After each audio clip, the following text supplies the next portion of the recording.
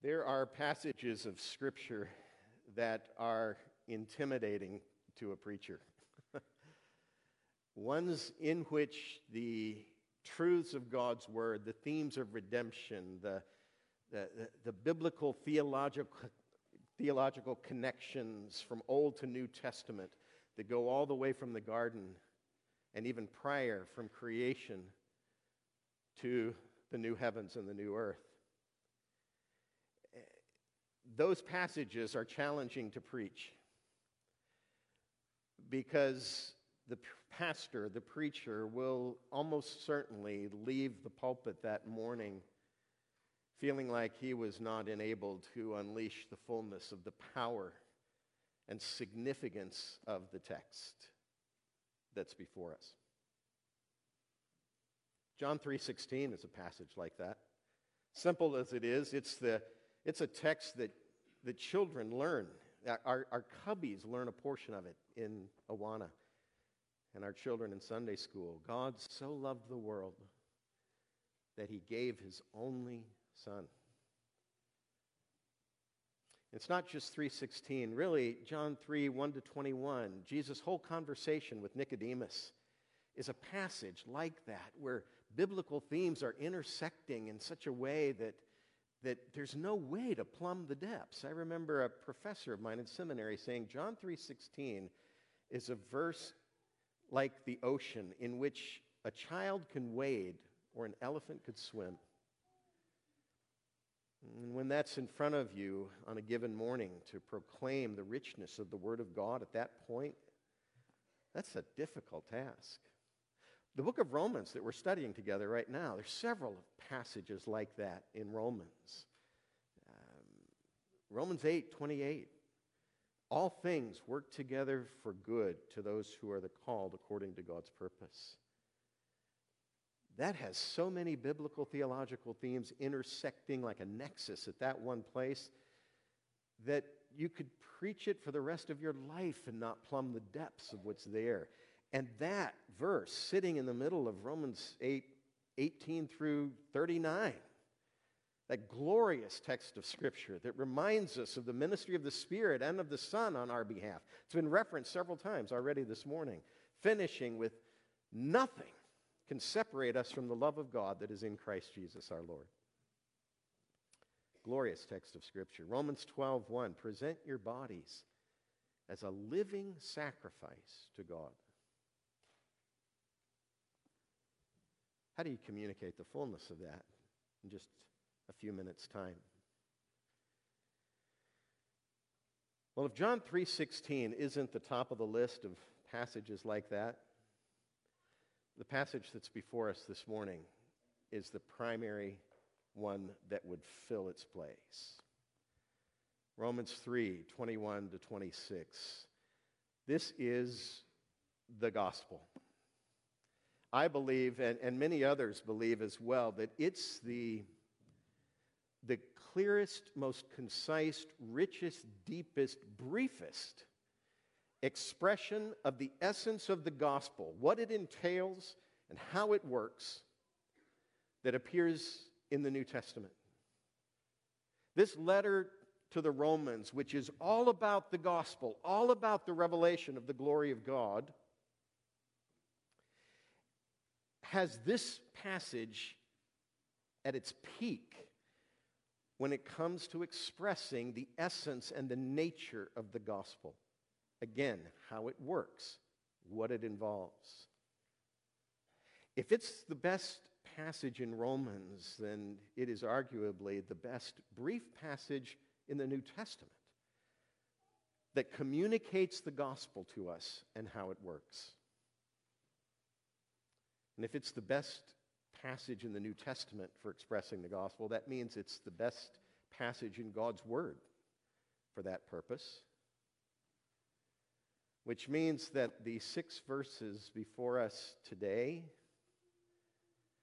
are the richest and most efficient expression of the essence of God's eternal plan of redemption that He has communicated to humankind. That's our passage today. So I was thinking about this passage. It's a very familiar one to many of us, to most of us, in fact. If we're in the habit of sharing the gospel at all, the little verse 23 that sits in the middle of it is one that we quote often. All have sinned and fall short of the glory of God. But I'll tell you what, that verse almost disappears in this progression of just 6 verses, not because it's unimportant. It's essentially important, but it captures, in essence, what Paul's been saying for the last 2 chapters. Now he's wrapped the rest of the gospel around it.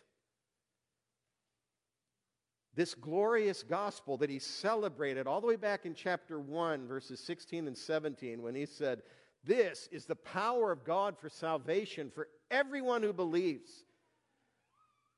And I'm not ashamed of it." And then he took off immediately in 1:18 and started talking about the lostness of the Gentiles and the lostness of the Jews and the fact that even though they have advantage, there's no advantage when it comes to their need for salvation, to be reconciled to God in Christ. And so by the time we get to the middle of chapter 3, we're just rehearsing what we've already heard, and the rest of this glorious gospel is packaged around that central theme that he's been covering for 2 chapters. We're going to read this text today, and we're just going to walk through it. And the reason for the different presentation this morning is we need to recognize the uniqueness of this text. If we did this every Sunday, it would just become normal. And there's really nothing wrong with this approach to the proclamation of the Word of God. I don't like losing the pulpit, the symbol of the centrality of the Word in our worship gatherings. So we don't do it lightly at all. But this is an opportunity for us to engage with a unique text of Scripture that's going to meet us all somewhere. Every one of us needs to hear this morning. Even those of us who have already trusted Christ as Savior in the way that this passage describes, it can grow old. We can get complacent with regard to our understanding of the gospel. This is a text that can put it back front and center in our hearts and minds, such that it awakens our worship and praise and joyful obedience of faith once again. For any of us who here are familiar with the gospel and may have savingly believed but aren't quite sure and are really struggling with what the Word of God says about how we're reconciled to Him, this is the text of Scripture for you. This is the text that tells you how it is that you are united with your Creator from whom you've been separated by your sin and what He's done to accomplish that. This is the essence of the gospel. If you come to Romans 3, 21 to 26, read through it, understand it, and say, that's nice, I'm going to move on. There's a clear sign. There's a clear sign of just rejecting the truth of God, because you're not going to get confronted with a clearer, more direct statement about what God has done for all who savingly believe through Christ. If you're a person who really is unfamiliar with the gospel entirely, and you just happen to wander in today for some reason unknown to anyone around you, or if you're watching online this morning because you happen to land on this place, you're going to hear the gospel. You're going to hear the richest communication from God to His creatures about what He has done to solve the problem that exists between Him and us. And if you're someone who's looking just to share your faith more effectively, if you grasp what's written in these 6 verses, there is the message you're sharing. So with that set up, let's turn to Romans 3, 21 to 26. Let's read this text of Scripture. And then we're just going to walk through it together. And hopefully the personal communication that we're having between you and me this morning is something that the Lord will use to drive this text more deeply into your heart and mine. This little exercise of faith on my behalf, on my part this morning, what we're doing, the way we're going at the preaching of the word, is driving this text more deeply into my heart. If I can't stand in front of this body of believers who I love and whom the Lord has called me to serve, and just talk about the gospel from this text for a few minutes to our mutual edification, then it's time to hang it up and go do something else. So that's what we're doing this morning. We're going to fellowship in the gospel. Listen to the word of God. But now, the righteousness of God has been manifested apart from the law, although the law and prophets bear witness to it. The righteousness of God through faith in Jesus Christ for all who believe. For there is no distinction, for all have sinned and fall short of the glory of God, and are justified by his grace as a gift through the redemption that is in Christ Jesus, whom God put forward as a propitiation by his blood to be received by faith. This was to show God's righteousness, because in his divine forbearance he had passed over former sins. It was to show his righteousness at the present time, so that he might be just and the justifier of the one who has faith in Jesus. So reads the word of God. Let's walk through it. But now is a great beginning for Paul. It reminds us of those other passages where he says, but God, where he set up a problem. Ephesians 2 is one of them. We're dead in our transgressions and sins, but God, because of his great love for us, because he's rich in mercy, made us alive in Christ Jesus. It's a turning point in the text, and a massive one in that little brief Ephesians chapter 2. Well, when we get to the but now at the beginning of Romans 3:21, we are ready for it. Because for the last 2 full chapters, from the middle of chapter 1 to the middle of chapter 3, we've been hearing about lostness and about the fact that there is nothing that we can do on our own to earn God's favor. In fact, on our own, we're turned away from him, pursuing our own best interests. We've heard about the break in the relationship, and we've heard about the fact that it's unfixable, and we've heard about the fact that the wrath of God is being poured out on us because of it. And that's been driven home with such extended clarity that we're inclined to hear any reference in the gospel that's made through the course of those 2 chapters as the turning point that finally comes now in 3:21. But now, change of direction. And yet it's still not entirely clear what Paul meant. There's a couple of different things that he could be doing as he says, but now. It might just be a logical turn. He's been talking about our lostness for these last 2 chapters. Now he's going to turn and talk about our salvation. Surely he's doing that. At very least, that's what the but now gives us. But I think as we get later on and we see that at this present time God is making his righteousness known, there's a different sense in which but now works, and I think it's the one that is primary, even though I think both are there. Paul does what most of the New Testament writers do. When you see a certain description from him, he's saying it on multiple levels all at once. He's turning his attention from lostness to salvation, but he's turning his attention from the old age of the first Adam and sin and death and separation from God, and he's turning his attention now to the new age of Christ Jesus, of the Spirit of life. Those 2 ages that we talked about several months ago when we looked at Romans 5 by itself. And we'll be getting back to that chapter where those 2 aeons are mentioned again, the old order and the new order.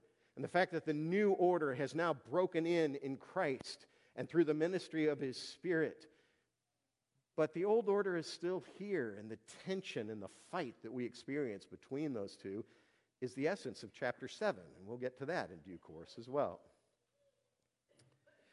So when Paul says, but now, he's turning the corner. He's turning the corner in this letter, but he's also turning the corner in salvation history.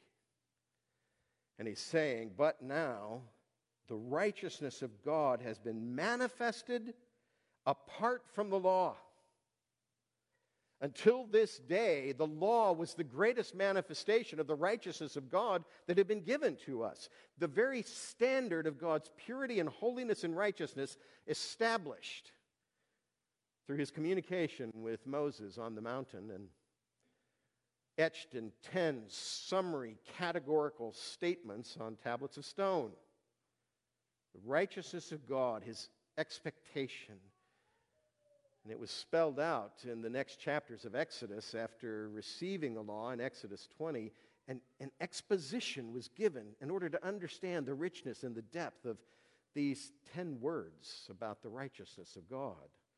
Well, now, the righteousness of God has been manifested apart from the law.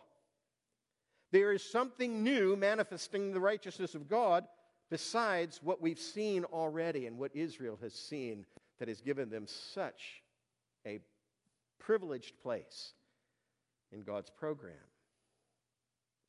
But now the righteousness of God has been manifested apart from the law. And when we're talking about the righteousness of God here, again, it's a bit ambiguous, just like but now was ambiguous. And again, there's a couple of things in focus, I think, that by the end of these 6 verses, we'll see with some clarity.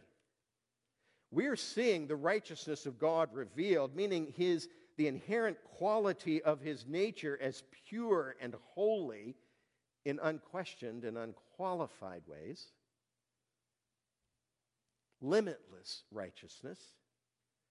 But we're also seeing his righteousness communicated in such a way that it makes human beings righteous by the means that he has chosen to do so. So we're going to read about the revelation of the righteousness of God in these verses, but we're also going to hear something about that righteousness being communicated to us such that we become righteous. And both of those are in focus as we read in verse 21 that the righteousness of God has been manifested now apart from the law. And then he says, although the law and the prophets bear witness to it. If we had some more time this morning, we go back and dig into the law and the prophets and recognize the degree to which they are looking forward to this day that Paul is now describing and transitions toward it with the but now. We could read Jeremiah 31 and read about the new covenant that's not like the old one. It's going to be given, and the law of God is going to be written on our hearts. And everyone in this community, this covenant community, is going to believe in him. We won't need to witness to our brothers because in the covenant community, they will all know the Lord. We could turn to Ezekiel 36, and it's a passage that I think is in Paul's mind from the time he picks up his pen to write the letter to the Romans to the time he lays it down. Seems like Ezekiel 36 is standing behind this letter from beginning to end. A beautiful text of Scripture. In fact, I have it marked here, so I'm going to flip over there and just read for a moment from Ezekiel 36. As you read in verse 25, I will sprinkle clean water upon you, and you shall be clean from all your uncleannesses and from all your idols. I will cleanse you, and I will give you a new heart. That's the new birth that he was talking to Nicodemus about, Jesus was. We're referencing it just a few moments ago, and I think Ezekiel 36 was also in Jesus' mind as he was talking to that leader of Israel that day. I will give you a new heart, and a new spirit I will put within you, and I will remove the heart of stone from your flesh and give you a heart of flesh. And I will put my spirit within you and cause you to walk in my statutes, the obedience of faith, and to be careful to obey my rules. A rich text of Scripture, Ezekiel 36, promising Israel a future salvation in which they will be changed from the inside out. They will be given a new heart, and I can't miss the The implication of the heart of stone being replaced with a heart of flesh. The heart of stone, like the stone tablets on which the law was written, now replaced with a heart that's beating and pulsing with the very truth of God programmed into it.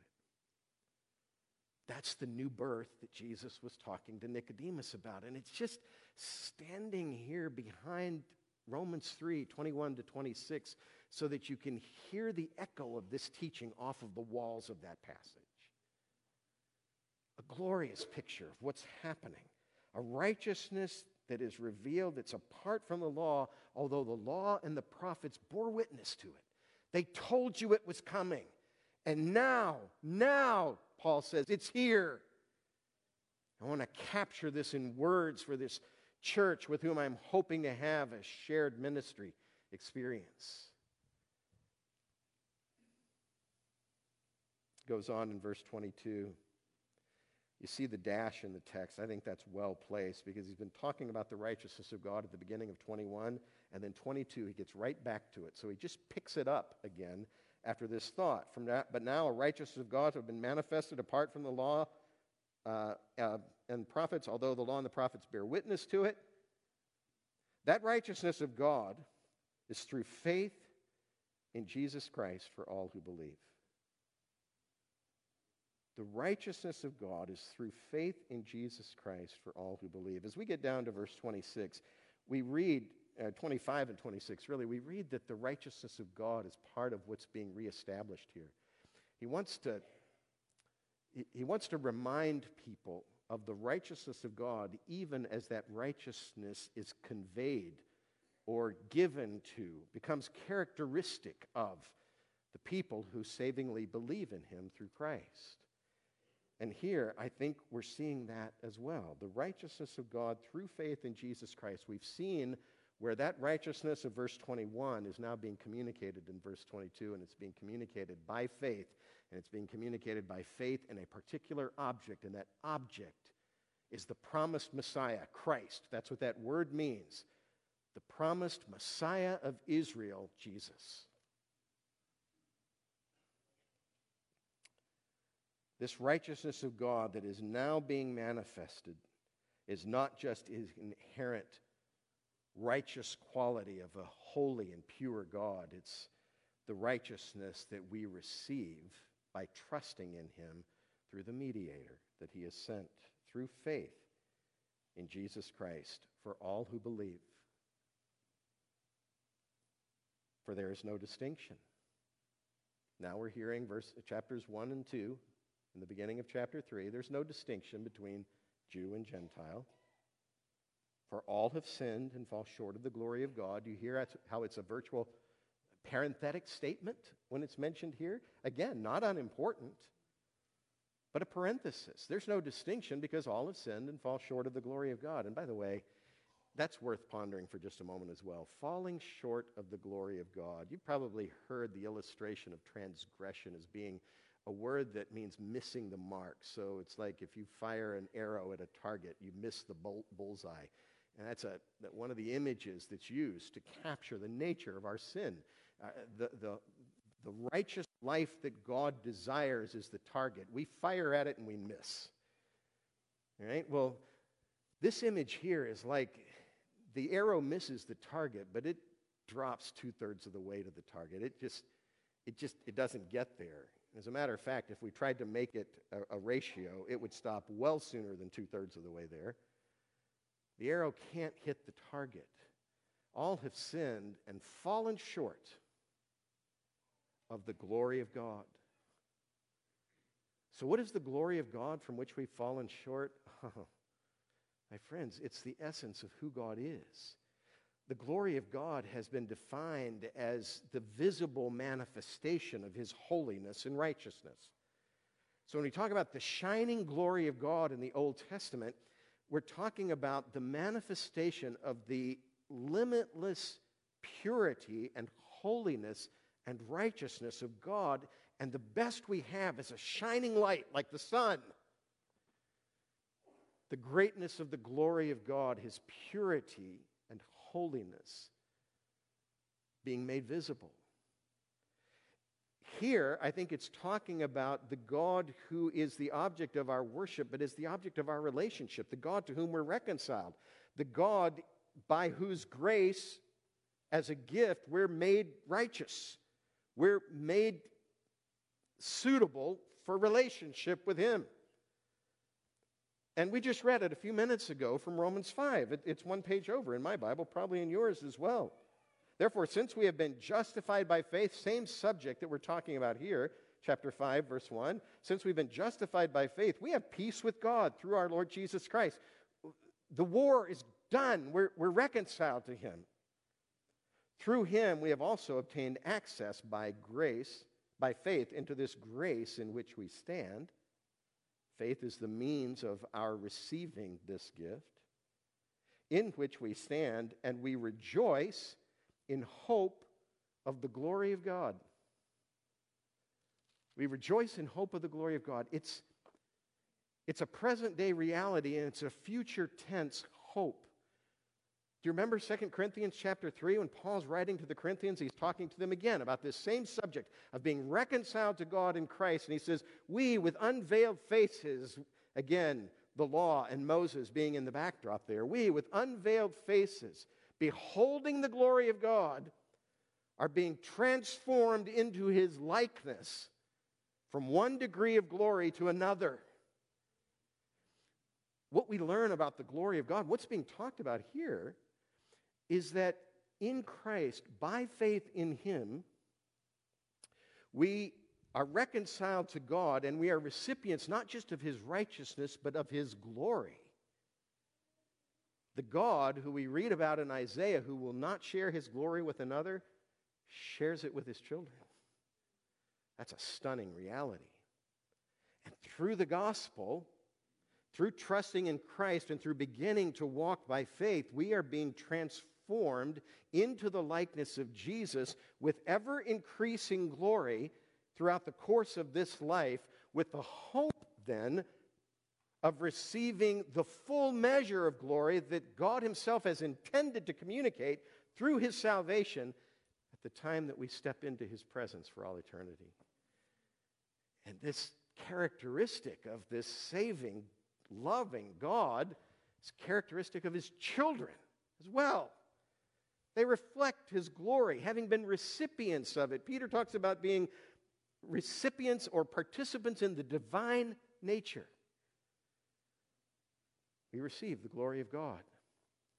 But here, because of our sin, we're being reminded of what we just read. In the midst of talking about receiving this salvation by faith, we're reminded of the fact that on our own, in our sin, we fall short of that glory. So, verse 22, the righteousness of God through faith in Christ Jesus for all who believe, for there is no distinction, for all have sinned and fall short of the glory of God, and are justified by His grace. So we get right back to the people in verse 22 who have savingly believed. We've been reminded that they fell short of the glory of God on their own, but they are justified by His grace. Here's the word I love, as a gift. They are justified by His grace as a gift. That is so much the heart of this text, so that's my title this morning to this sermon. By His grace as a gift. There are no sweeter words to hear on the heels of Romans 1:18 through 3:20 than the fact that the righteousness of God that is revealed in Christ is ours by the grace of God. You know, God's riches that are completely undeserved, they are ours by the grace of God as a gift. You're here this morning wondering how to earn the salvation of God, how to enter into the joy of the lives that you see around you, how to enter into the joy of the worship that raises hands and brings tears, how to be swept into that, and what do I have to do?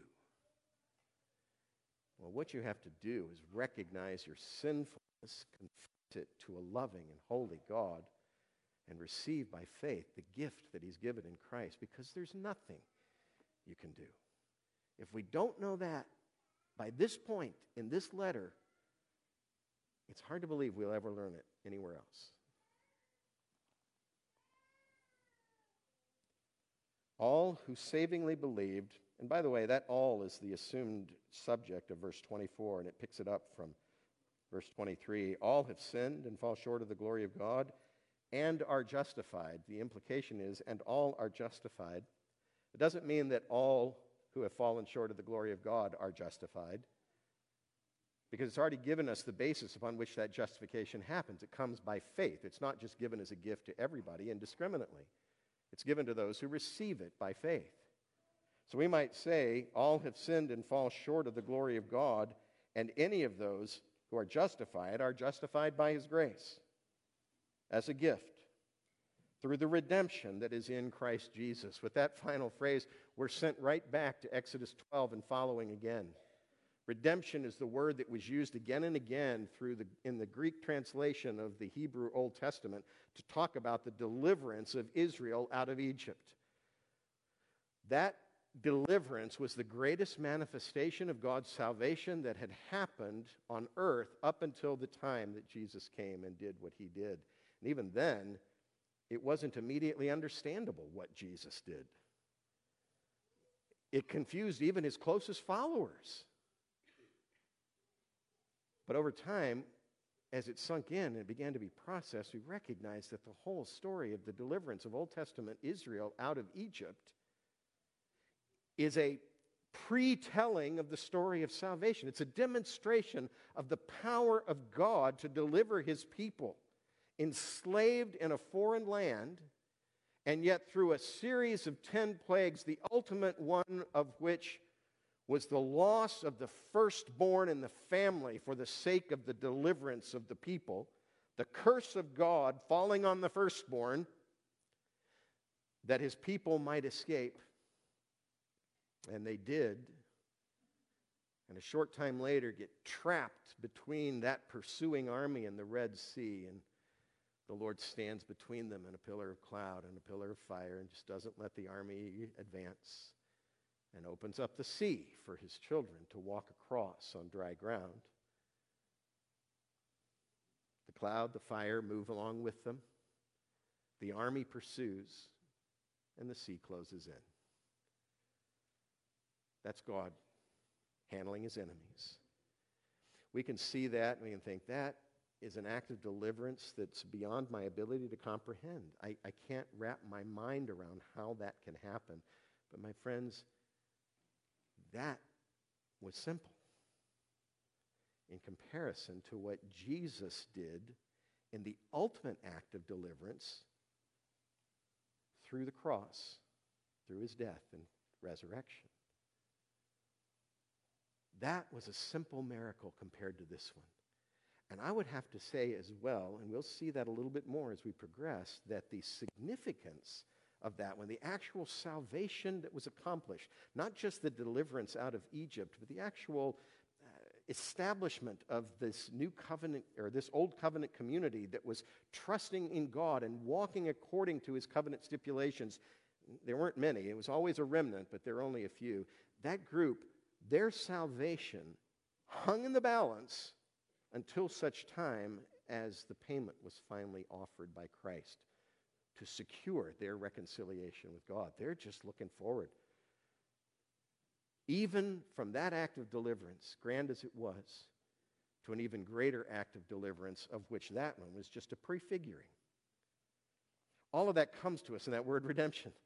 It just pulls back Israel's experience into our understanding of what's being told to us here about the gospel itself. Redemption. The deliverance of God, the rescue of his people at his own expense. By the time Paul was writing this letter, there was an additional sort of layer to that word that talked about cost. So this is deliverance at a cost, and the cost was paid by the deliverer.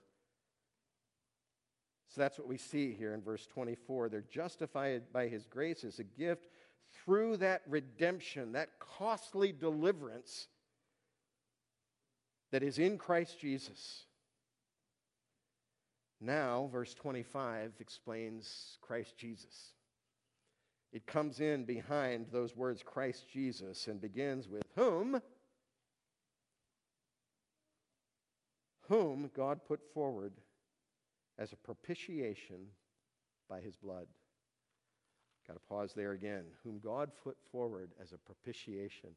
So this Christ Jesus, who is the one in whom we are redeemed, delivered from bondage to sin, we might say.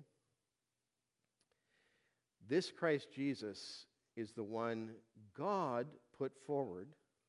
I love that. God is the active party in the provision for our sin that was made in Christ.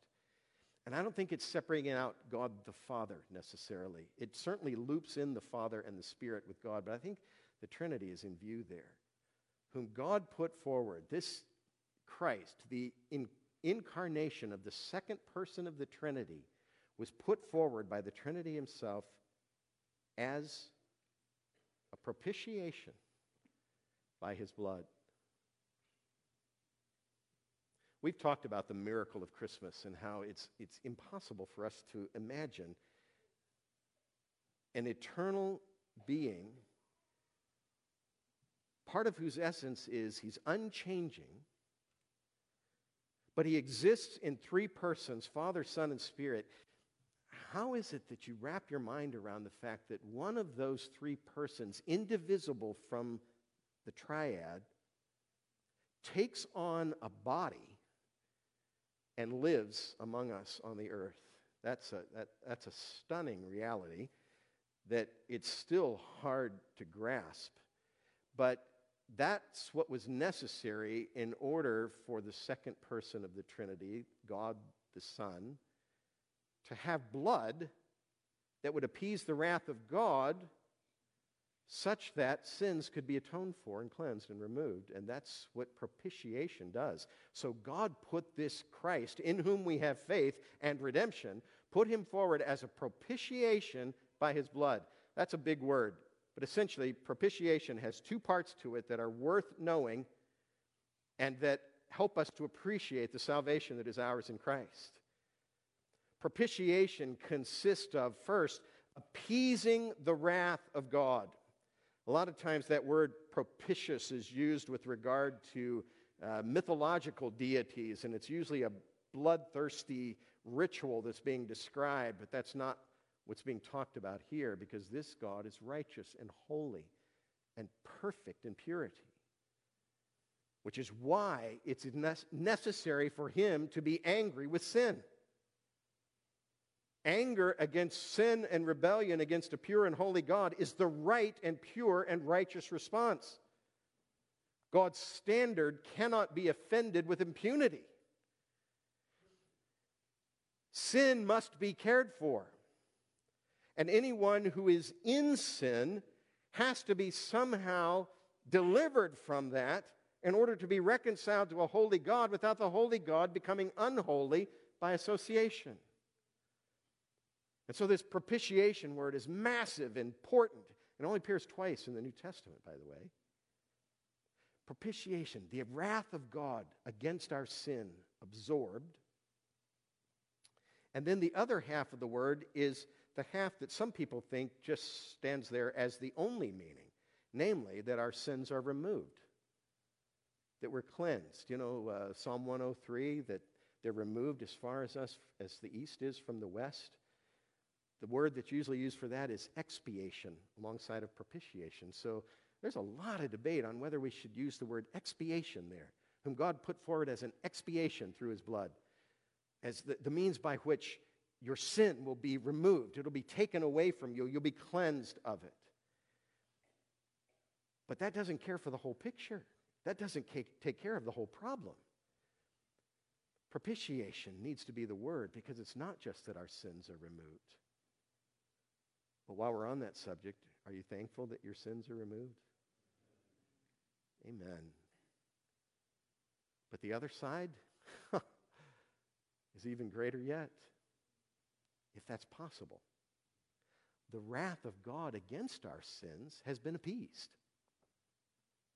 So in Christ, when we receive him by faith, the wrath of God that we justly deserve because of our sin has been absorbed by Jesus, not just taken away and swept under the carpet, but poured out on him at the cross. And in addition to that, our sins are removed from us as far as the east is from the west. So that now this God of perfect righteousness is making us righteous as well. He's doing it as a gift, and a gift that's just received by faith, just saving belief, trusting that that is a true statement, and saying in response to it, my life is now yours. You have purchased me out of bondage to sin, and my life is now yours. I am a servant of the living God. That's the language Paul used for himself. So, whom God put forward as a propitiation by his blood, there's the means of that propitiation being made, to be received by faith. It's underscored again. This was to show God's righteousness, because in his divine forbearance, he had passed over former sins. Ooh. That, I think, is the most stunning reality that's in these 6 verses. The one that we wouldn't have seen coming. Did you know God could be accused of being unrighteous because he established his law, so he set his expectation for what his righteousness and holiness should include. He set penalties for having offended that law. But then, throughout the history of his Old Covenant people, those laws were offended over and over and over again. And sometimes the sentence was carried out, and sometimes it wasn't. And it almost appears to have been a random application of the penalty for that standard being violated. And pretty soon, you can especially read this on the pages of Malachi. Pretty soon, people were going through empty motions. They were doing it because it was there and they should pay attention to it, but it didn't really matter to them. It wasn't a heart change that was going on. They just acknowledged the law and they did their best, but they would also make excuses for any lack of obedience to the law, any lack of conformity to the law, and seemed to do so with impunity. They'd get away with it. But now, in Christ, God has put forward, put out there, lifted up. That's the language Jesus used in John 12. Colossians 2 also talks about him being put forward. God put forward this propitiation because it could have appeared that he had let sin go up until now and hadn't dealt with it according to the standard that he said his holiness and righteousness demanded. This is God showing himself to be righteous.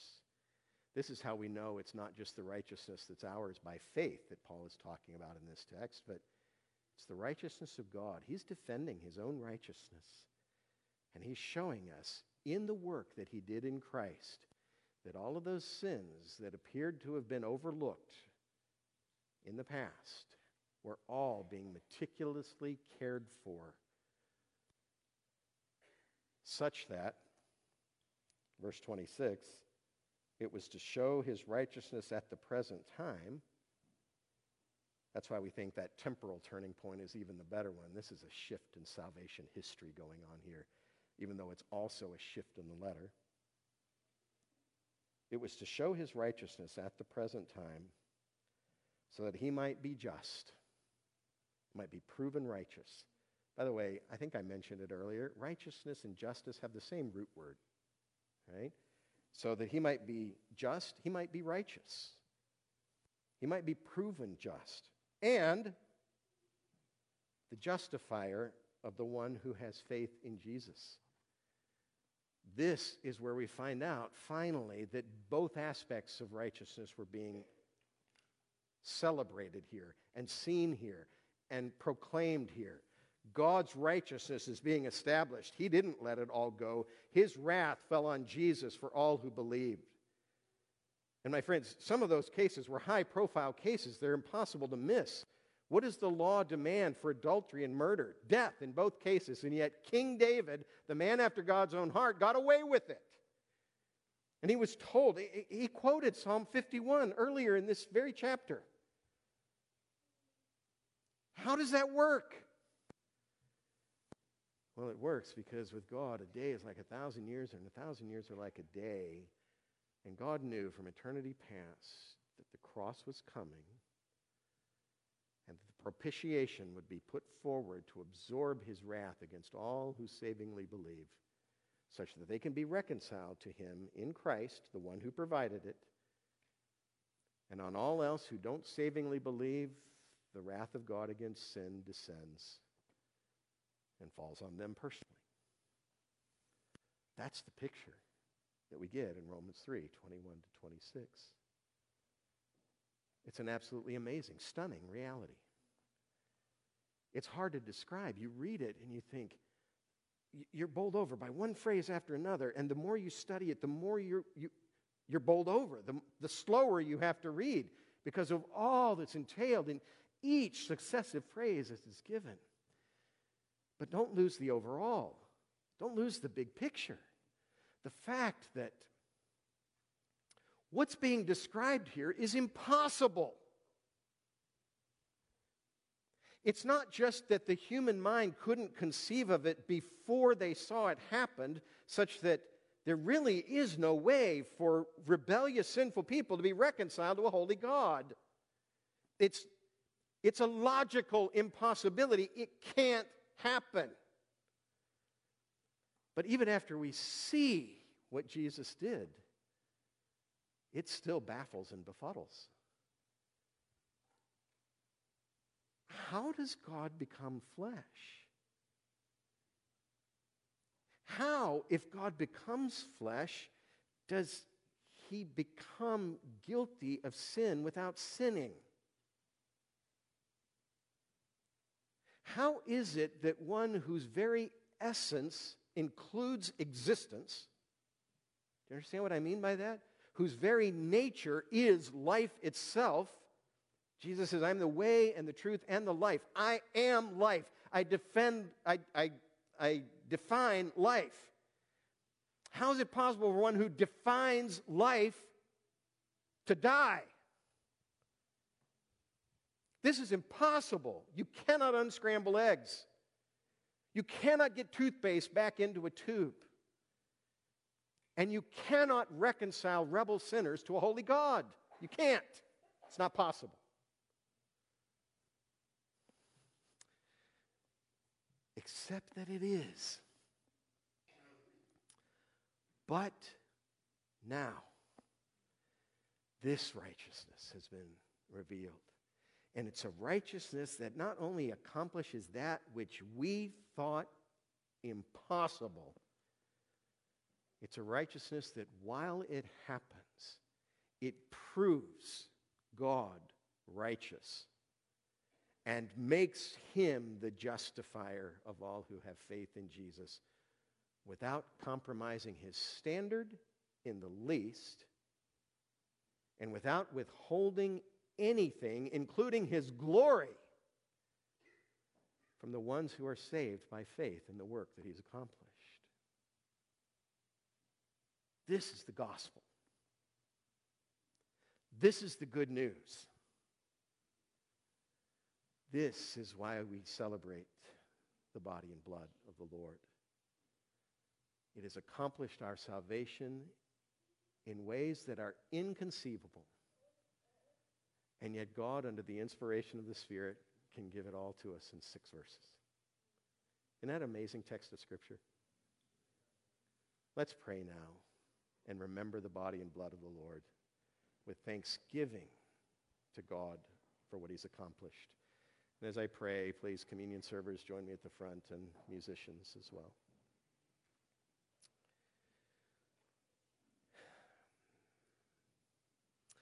Heavenly Father, amazing as this text is, I honestly still leave this time thinking there's so much more here.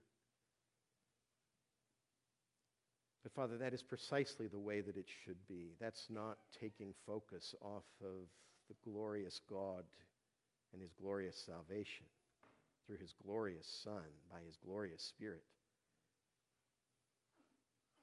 It is just acknowledging that we could spend the rest of our lives in this text and still be mining new and deeper truths out of it that link together your story of redemption from eternity past to eternity future. Father, I pray for each one that we mentioned earlier this morning, that each one would engage with the gospel in the way that is most helpful for them. For the believer who's grown cold in heart, Father, may the wood of their hearts be reignited by the glorious gospel of the Lord Jesus Christ. For the one who is caught in doubt, may the grandeur of your purpose and plan captivate them. And may your Spirit enable saving belief. For the one unfamiliar with this in its entirety, Lord God, open their eyes right now today, I pray, by your grace, and save them. What a great day that would be. And for each of us who just want to be a little better at sharing our faith, I pray that we might be equipped and strengthened in the content of the gospel through this glorious text of Scripture. And oh, Father, just as we prayed at the start, may your Spirit through your word capture our hearts by it. May Christ, who accomplished our salvation, be exalted. And may your glory be magnified. In Jesus' name we pray. Amen.